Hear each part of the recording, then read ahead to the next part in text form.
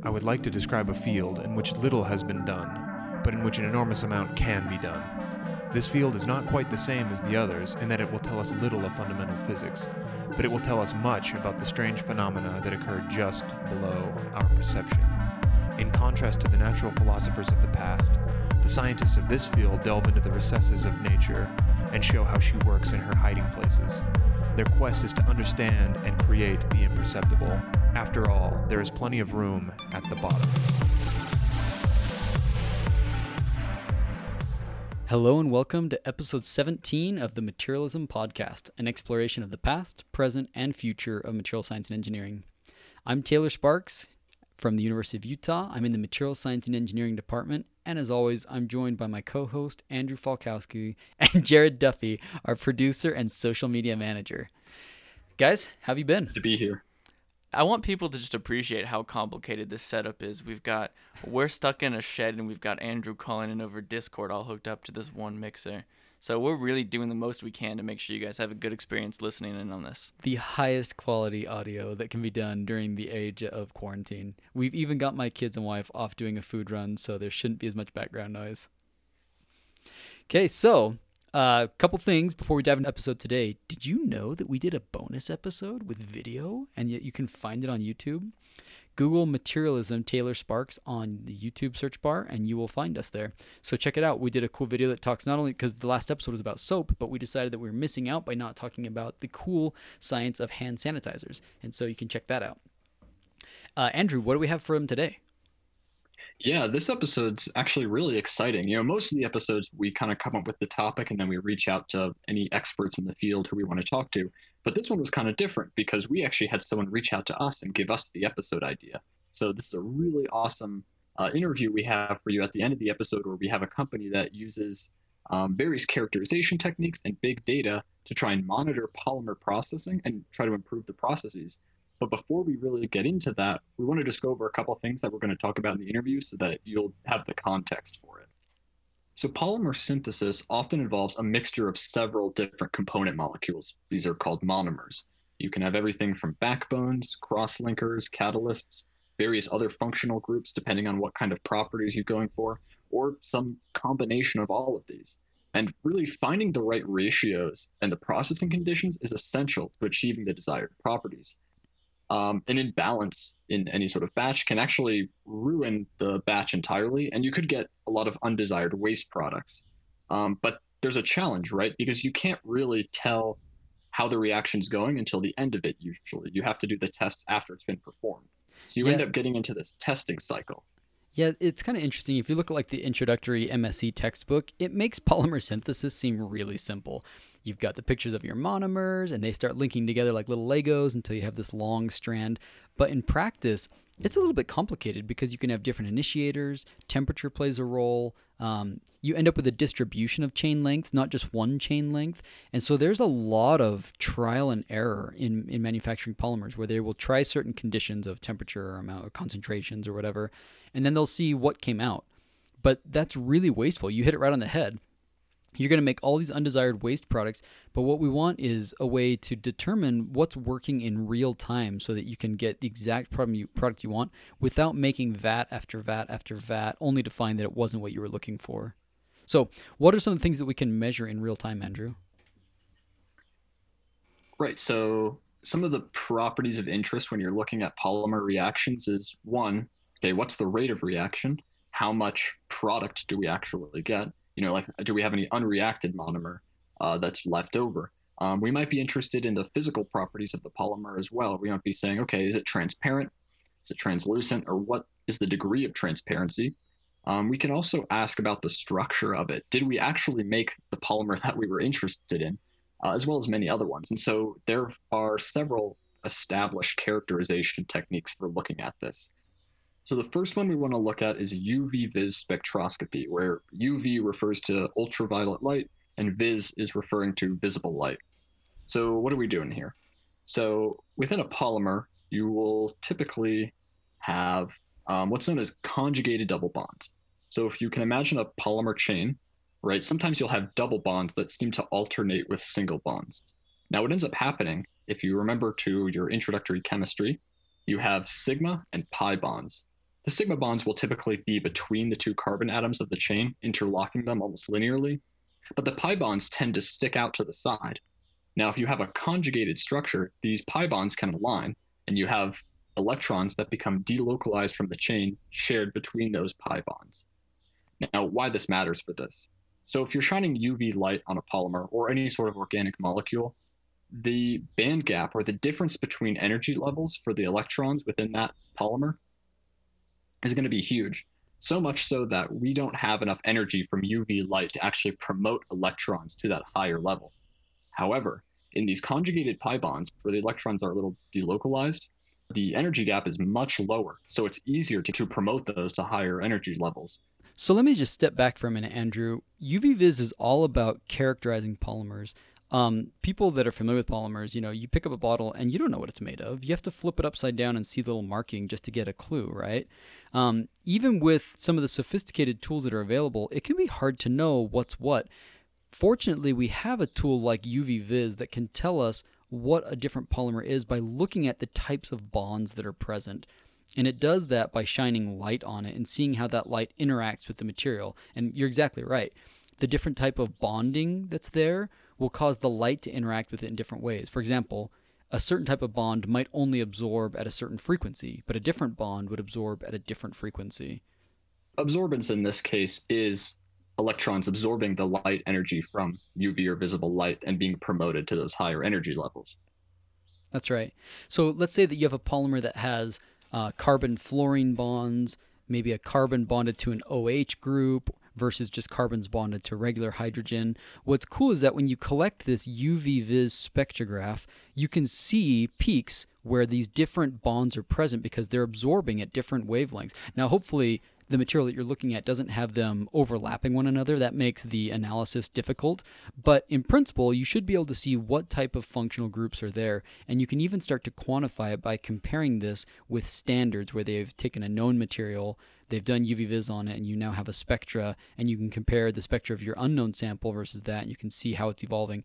Is there an undesired peak that means that there's an impurity? So you could see why this would be a really valuable thing to monitor in real time. You could see, is the right phase forming? Are impurities coming or going? It's a pretty powerful tool. So one of the other really interesting things that you can do with UV-Vis is that you can relate concentration, or rather you can calculate concentration for your polymer.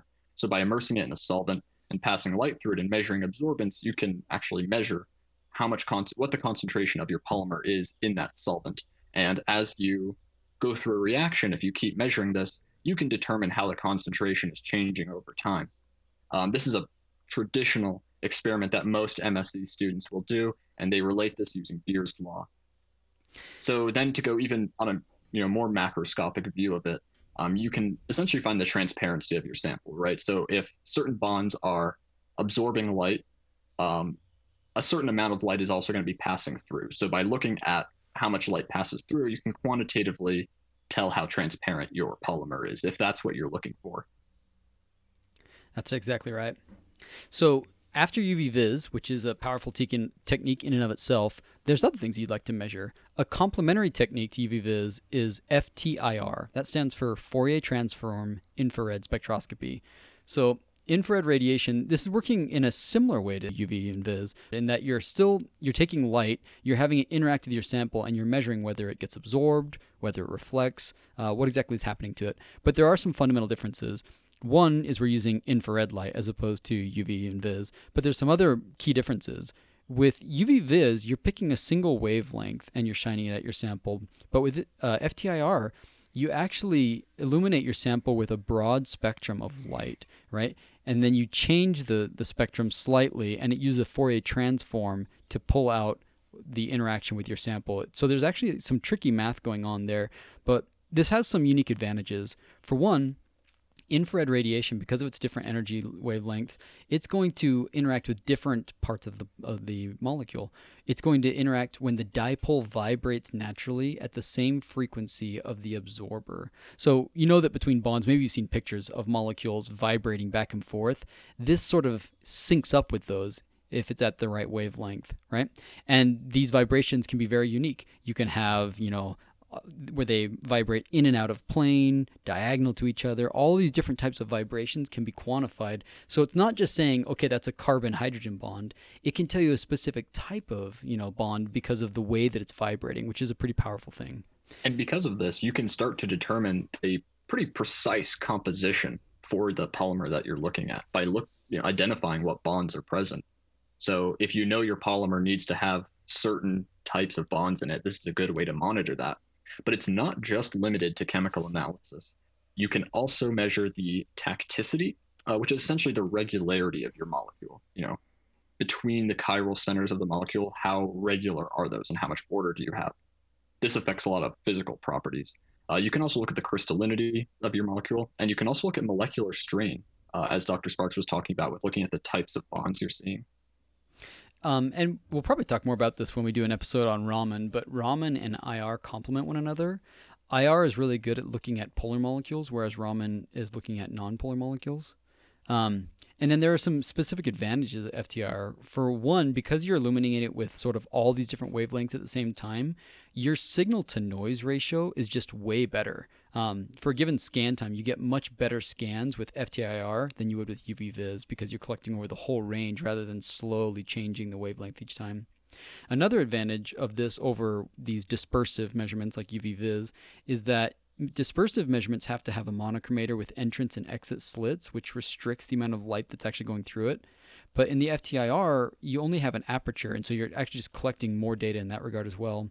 And then the last thing, they call it Cohn's advantage, is because you have this wavelength that's calibrated by a laser beam, and that's the laser beam is going to be of a known wavelength, and so it has a sort of built-in calibration, so you get really precise, accurate measurements from a FTIR as well.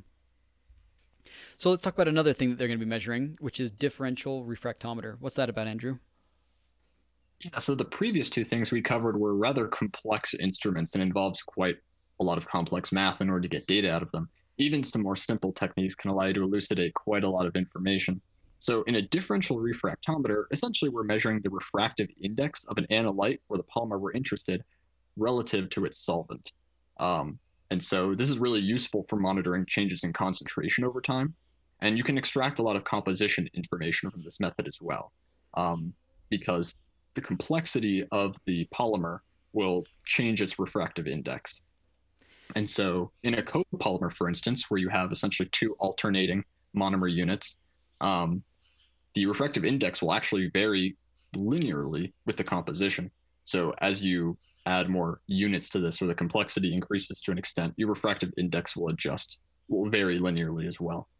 This is another really interesting way of characterizing polymers that doesn't require a lot of technology and can still give you quite a lot of information. Okay, the last technique that we want to say something about is viscometry. Obviously with polymers, how viscous is it is a pretty important question. If you're not familiar with viscosity, that term, it's just referring to how flowable the fluid is. Is it like honey in that it doesn't flow very quickly? Is it like water in that it flows really easily? Or is it somewhere in between? How do you quantify that is actually pretty clever. There's a lot of different ways to do it. Very often they'll do these rheological measurements where they take a little spindle, they can dip it into the polymer solution, and then they rotate the spindle, and they just measure how much force was required to make it rotate, right, at a certain velocity. And you can actually determine from that, if you're using a calibrated spindle size, what the viscosity of the solution is. So that's another important characteristic that is often measured with polymer processing. From measurements of viscosity, you can get something known as intrinsic viscosity. And intrinsic viscosity essentially gives the properties that are dependent on the polymer that's being added. So you can almost find the exact measurements. As you add X number of polymer, your viscosity changes by this much. And from the viscosity equation, we know you can also start doing calculations about the molecular weight of your polymer, which is also a very interesting and useful thing to calculate. Yep. Okay, we're going to take a quick break and have a word from our sponsors, and then we're going to come back and we're going to have the interview with Alex Reed, the co-founder and CEO of Fluence Analytics, and talk to him about what exactly these real-time measurements mean for somebody in the polymer processing space.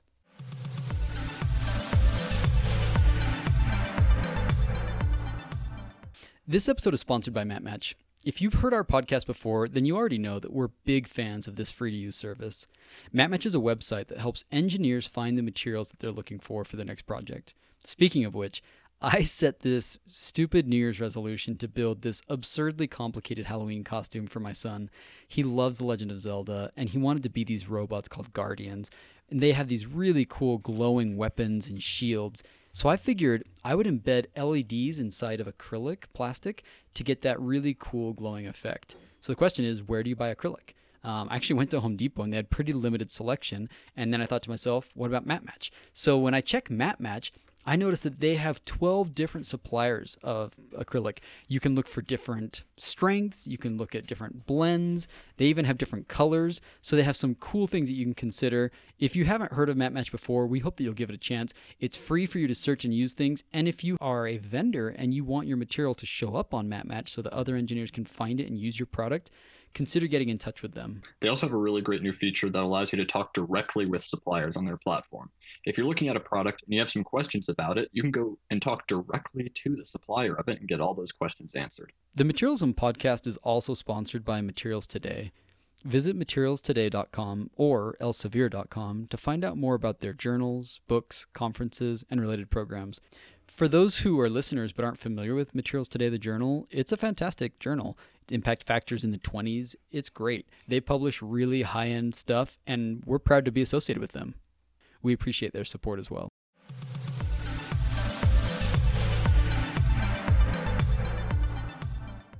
Okay, we are joined by Alex Reed, co-founder and CEO of Fluence Analytics. Alex, do you want to go ahead and introduce yourself? Yeah, thank you. Appreciate you guys having me on the podcast here. And as you said, Alex Reed, I'm co-founder, CEO of Fluence Analytics. We're based in New Orleans, Louisiana, and our company is a spinoff from Tulane University, so that's why we're here in New Orleans.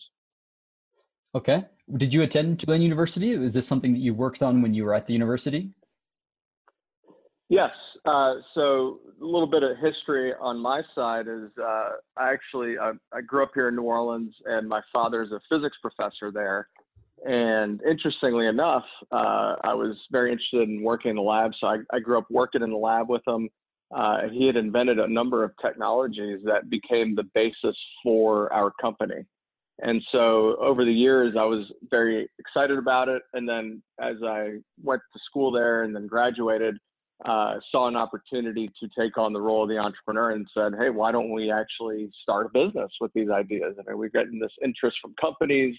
They're funding the work. We should do something with this. And so myself, Wayne Reed, my father, our CTO, Mike Trensky, and our chairman, Bill Bottoms, we founded the business and spun it out of the university. So give us an approximate timeline. When did this happen? How far along is this business? We officially started in 2012. So that's when we formed the company and executed the license with Tulane for all the intellectual property. And we started operating formally in 2013. So in January of that year, we had actually signed a contract with a local chemical plant, a multinational corporation that had a plant here in Louisiana that was very interested in the work. And we signed a joint development agreement that really started our company, because then we actually had some funding and something to work on. And what was your educational background? Did you study physics like your father or something else? No. So I didn't have a technical background. I studied economics, and I did work in the lab, so I knew quite a bit. I was operating a lot of the equipment, doing some data analysis. So I kind of learned on the job a lot of what I needed to know, and then over the years have picked up quite a bit about this field of chemistry, polymers, and analysis, and then software, everything that kind of rolls up into what we're doing.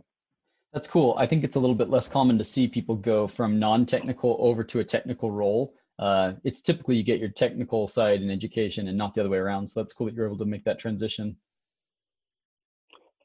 Yeah, and I would say that the key to making that work is to have good, solid technical people to work with. So yeah, having that commercial side partnered with the more technical side, and then there's a lot of give and take between the two. But you're right. I mean, it's certainly harder to go the other way. Yeah, so you talked about securing funding in 2014, I believe. What were some of the challenges that you faced when starting? there's, I mean, quite a few starting a business in the, hard tech materials, whatever you want to call it, space. I mean, some of the times the development cycles can be long. We have a hardware component in addition to a software component to our core technology, which we'll get into in a little bit.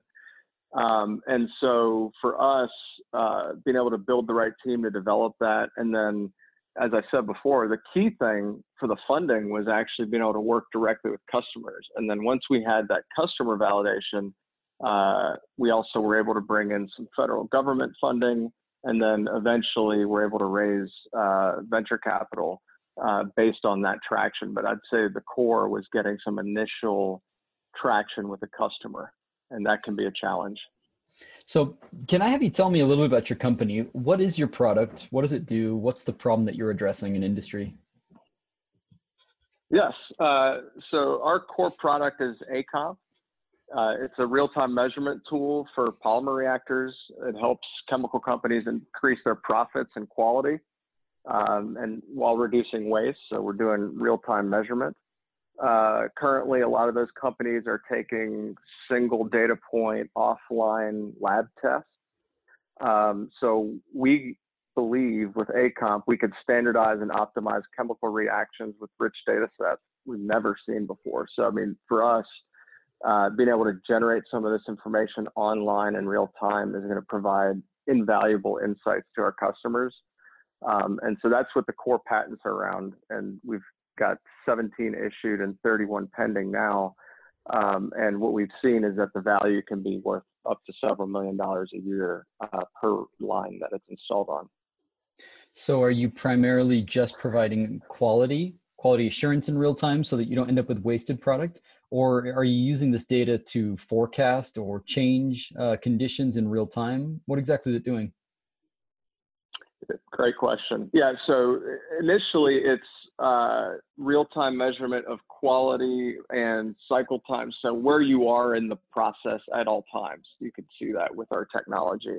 And you nailed it when you kind of asked that second question, which is the obvious next piece, which is what we've been working on, and we have some preliminary algorithms to do, is to take that data and actually predict, feed forward, and directly control the process based on those measurements.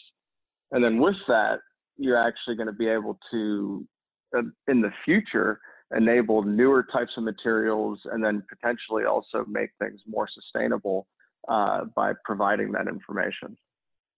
That's very interesting. I work in the field of machine learning, materials informatics, so I'm a big believer that data is going to transform the field of material science, not only in the predictions out front, but in processing like you're describing. I think that having that information in real time will enable us to do really cool predictive, processing. Would you mind talking a little bit about how you capture the data and what characterization techniques are employed in your technology? Sure.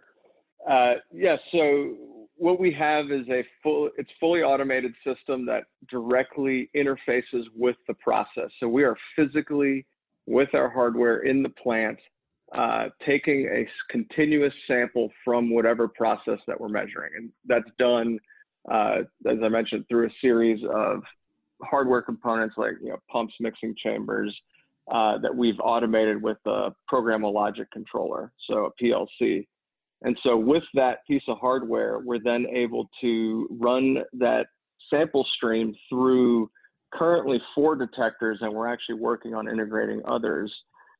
We use static light scattering, UV vis, so UV spectroscopy, refractive index, and reduced intrinsic viscosity. So those are the 4 key measurements we're making today. We've also done some shear-based measurements with the viscosity, and we've validated in the lab, and we're working to integrate things like infrared and particle size. So it's really a platform that is making a huge number of measurements here that can give us a lot of information about the properties of that polymer. And so with each of those detectors, like light scattering, you can calculate molecular weight, radius of gyration of the material, Like as I mentioned with the viscometer, you get intrinsic viscosity. And so sometimes the differentials of those can give you information about branching or other phenomena that are common in industry. So, I could talk all day about a lot of the specifics and measurements, but I think that gives you a good high level view of the detectors and the system. Cool.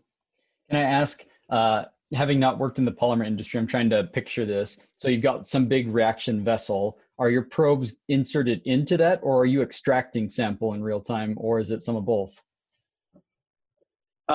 We are extracting small amount continuously, and that's what a lot of our development was around, in some of that sampling system, obviously, and then the integration. And then I did also, I don't think I mentioned earlier, but on top of all that, that data stream goes into software that we then produce analyses from. And so that's really the core, and the value is all those measurements that I said that we could generate are done through that software that we've built into the system. Do you typically sell this as sort of a package deal, or is there some degree of customizability? Do you tailor it to the needs of the client? There are a few different configurations of the system, but each configuration is pretty broadly applicable within a range of chemistries, if that makes sense. And so so that we try to take more of that approach, which is core. Most of the system is standard, and then depending on the type of chemistry, you might change a few of the modules, but in general, it's fairly standard configuration with some tweaks. And we do sell it. I think you a little bit about business model question there too, but we also started to offer leasing and subscription services. So, and it is complete package. So it's not just the hardware, it's the hardware with the software on there. And then on top of that, we do plan to build out some of the other software tools that we're working on.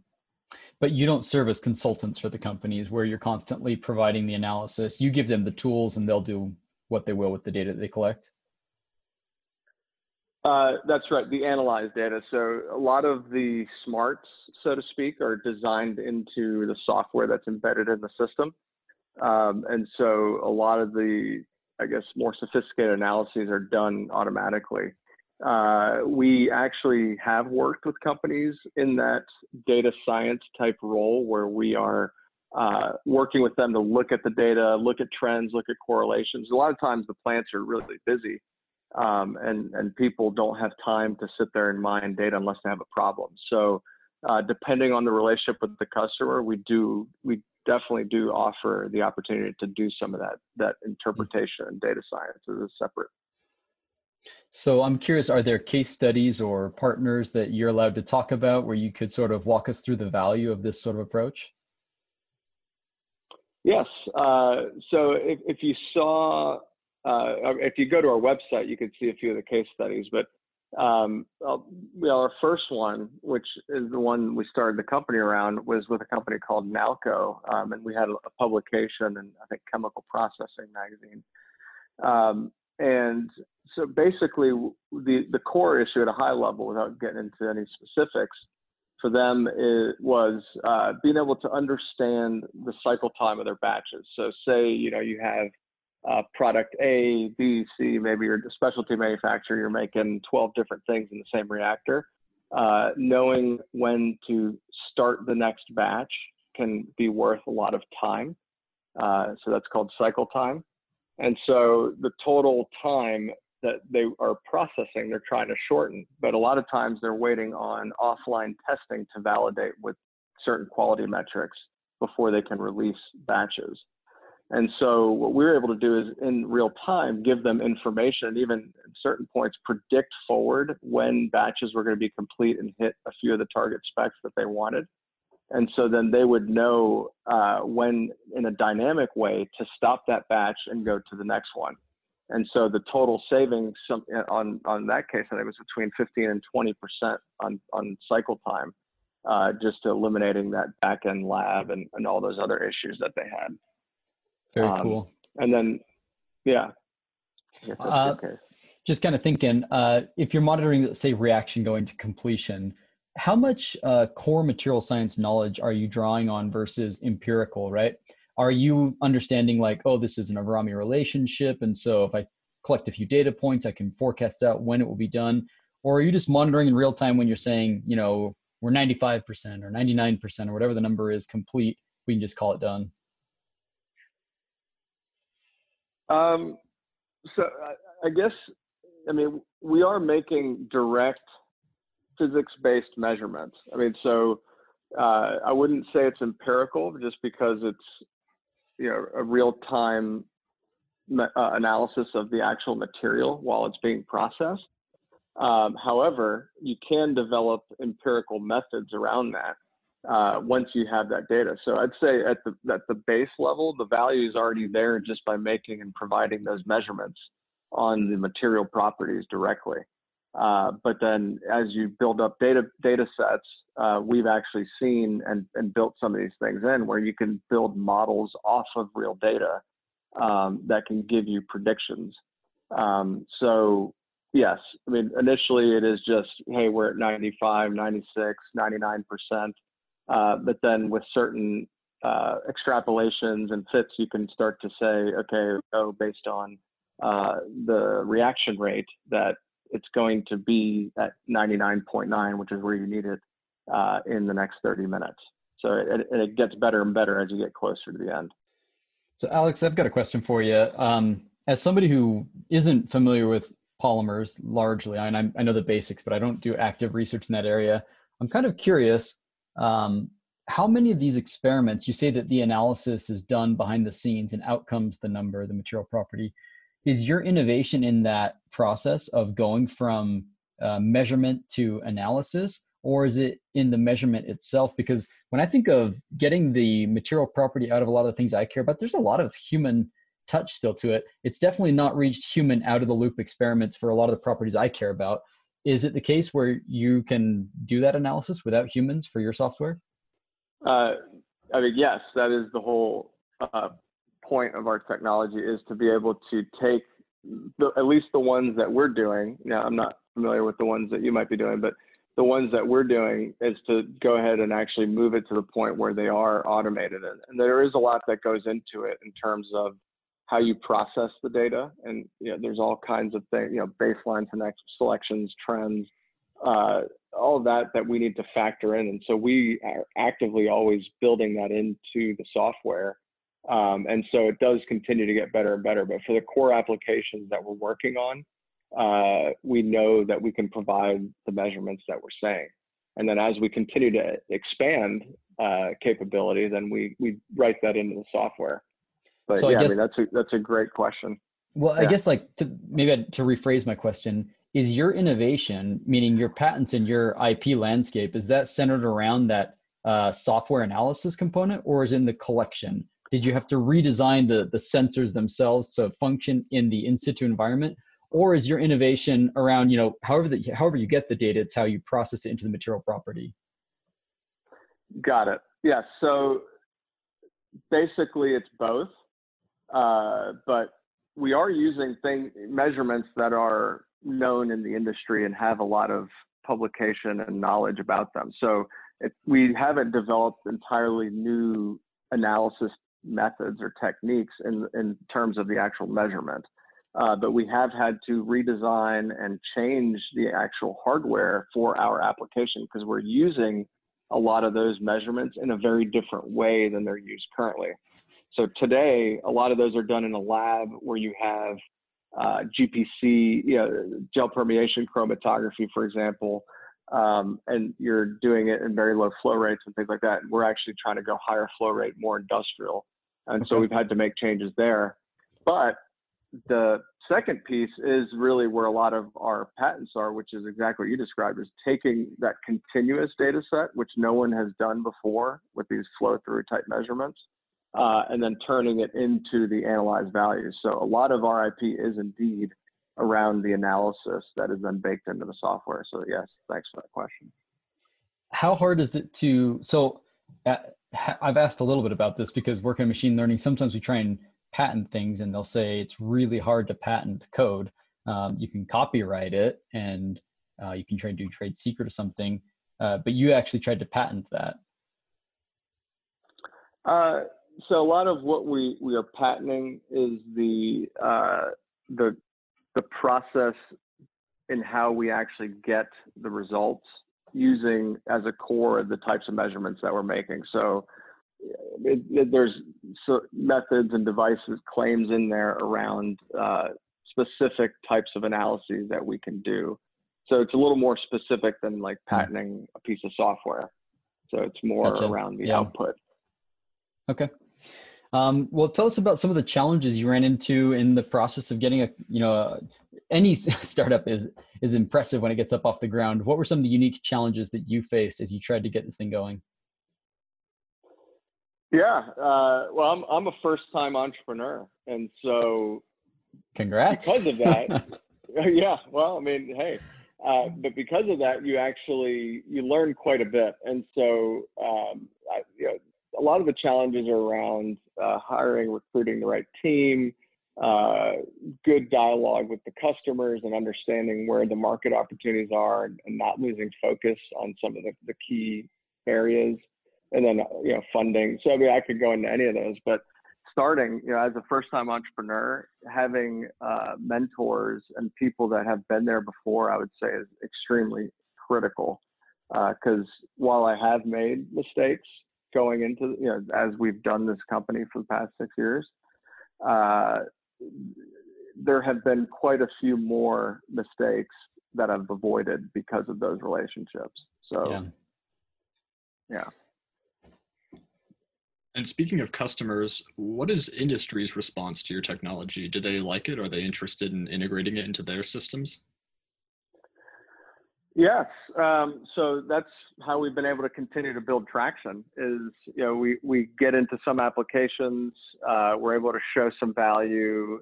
It is slow because, at least in this initial phase, in the early stages, there was a lot of development proving out the technology, but then as we started to actually build some commercial traction, getting companies to share data and get information out there about the value can be a challenge. So we've actually been working with a lot of our customers more recently on paid trials and actually getting them to share in non-confidential ways some of the value in the data. And so in the past couple of years, we've actually been able to pick that up quite a bit through those methods, and have quite a few customers now. And I should also mention that in the past year and a half, we've been adding strategic relationships. So I mentioned before in 2017, I think in April of 17, we raised our first venture financing with a group called Energy Nation Capital, which is a top VC firm in the energy space. And since then, we've actually brought in Mitsubishi Chemical and JSR Corporation, which are two large petrochemical companies that have venture groups as investors. So not only are we getting the traction on the commercial side, but we've also built these strategic partnerships where we have them as investors, and we're actually always working with different companies in different ways. So industry has been very receptive.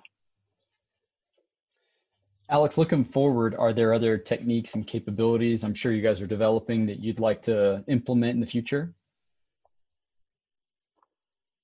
Yeah, I think we talked about it a little bit earlier, but infrared is one where we're looking to integrate. And what's cool about what we're doing is that because we've built this platform, really, we're able to add anything we want to this thing. And so we can generate more data, and a lot of that is customer driven. So as we've gotten a lot of feedback from customers, a complement to what we're doing would be to add some infrared capability to the system, for example. And so that's a matter of working with the right companies, getting detectors integrated, and then data handling. And so for us, it's fairly straightforward to do. And once we have that critical mass of customer interest, we do it. And that's how we generally will look at our roadmap as we see what all the opportunities are. And there's a lot more that, I'm getting that I won't talk about, but, and so we'll prioritize those and then work on them and add them in. And so in addition to, for example, adding those new types of measurements, we are also, and I actually think it was very early in the podcast when you asked the question about control of reactors. We have developed IP and some preliminary algorithms that we've only tested at the lab, pilot scale so far, but to drive control directly of the process based on our measurements. So that is a very active area for us. And then the part where we're talking about incorporating machine learning and correlation to other process and lab parameters, that's a huge piece for us as well, because now we're building up these large data sets on real-time properties.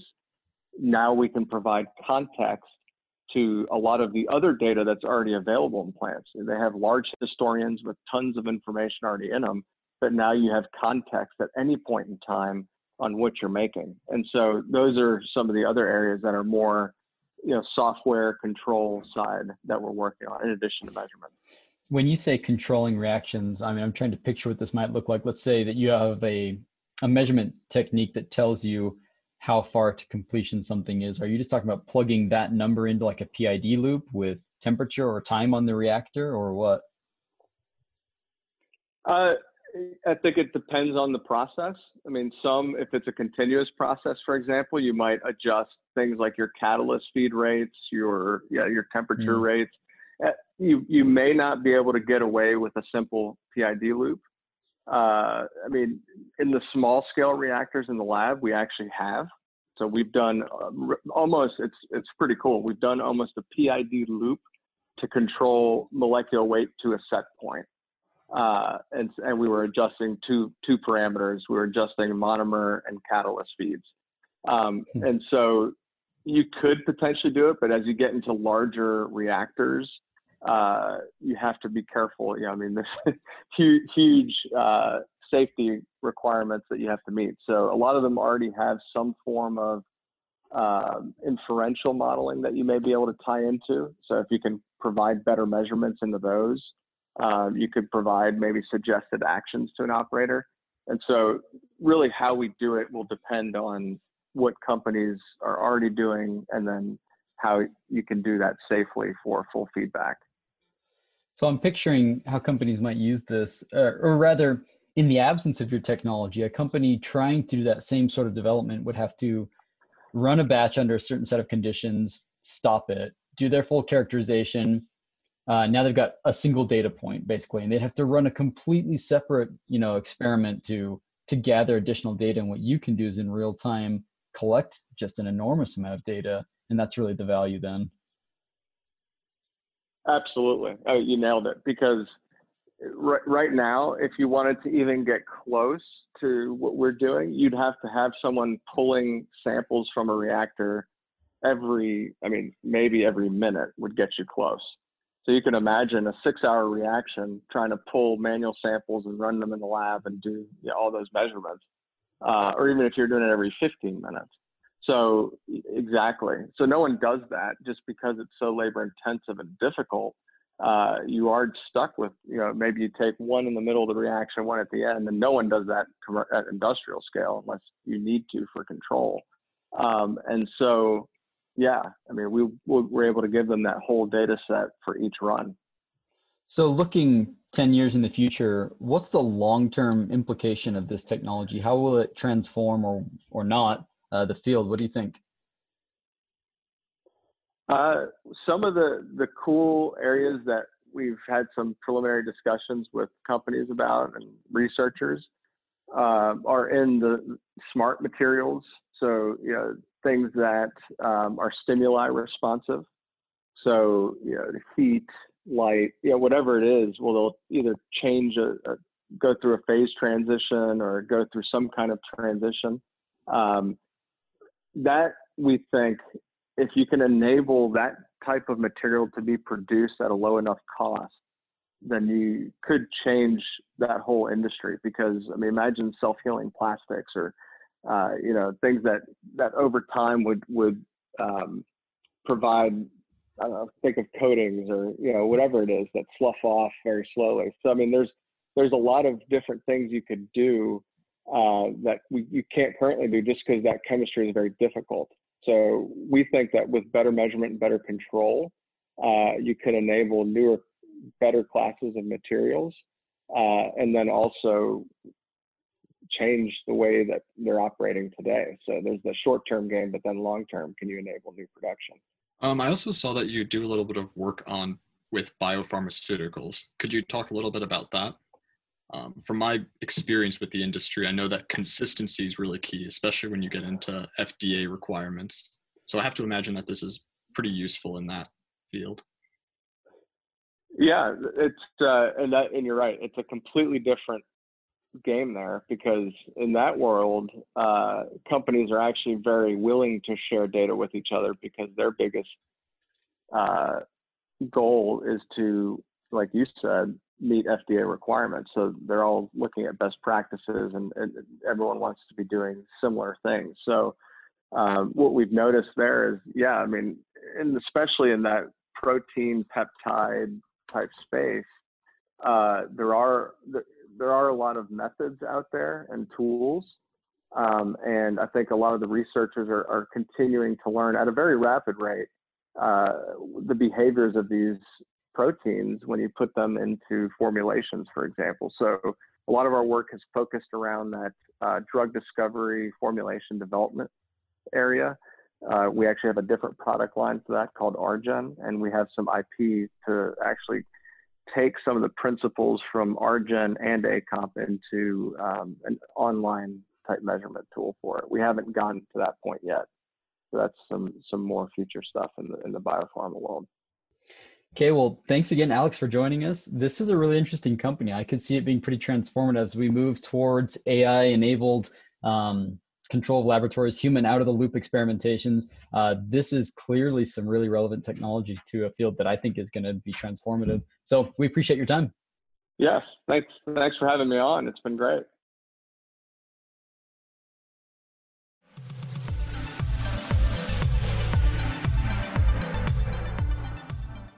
Thanks for joining us for this episode. We know that by now you've finished the entirety of the Netflix and Amazon Prime and Hulu catalog, so don't worry. We'll continue producing high-quality content for you to listen to.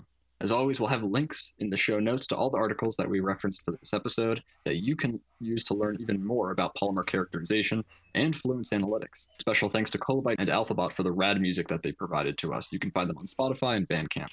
If you have an idea for a future episode, feel free to hit us up on Instagram with the handle @materialism.podcast, or send us an email at materialism.podcast@gmail.com. Catch you next time. The inventors of fire, electricity, magnetism, iron, lead, glass, silk, cotton, the makers of tools, the captors of lightning, the architect, the engineer, the musician, are all beneficiaries of the materials of this world, and are bound only by their imaginations in manipulating those materials.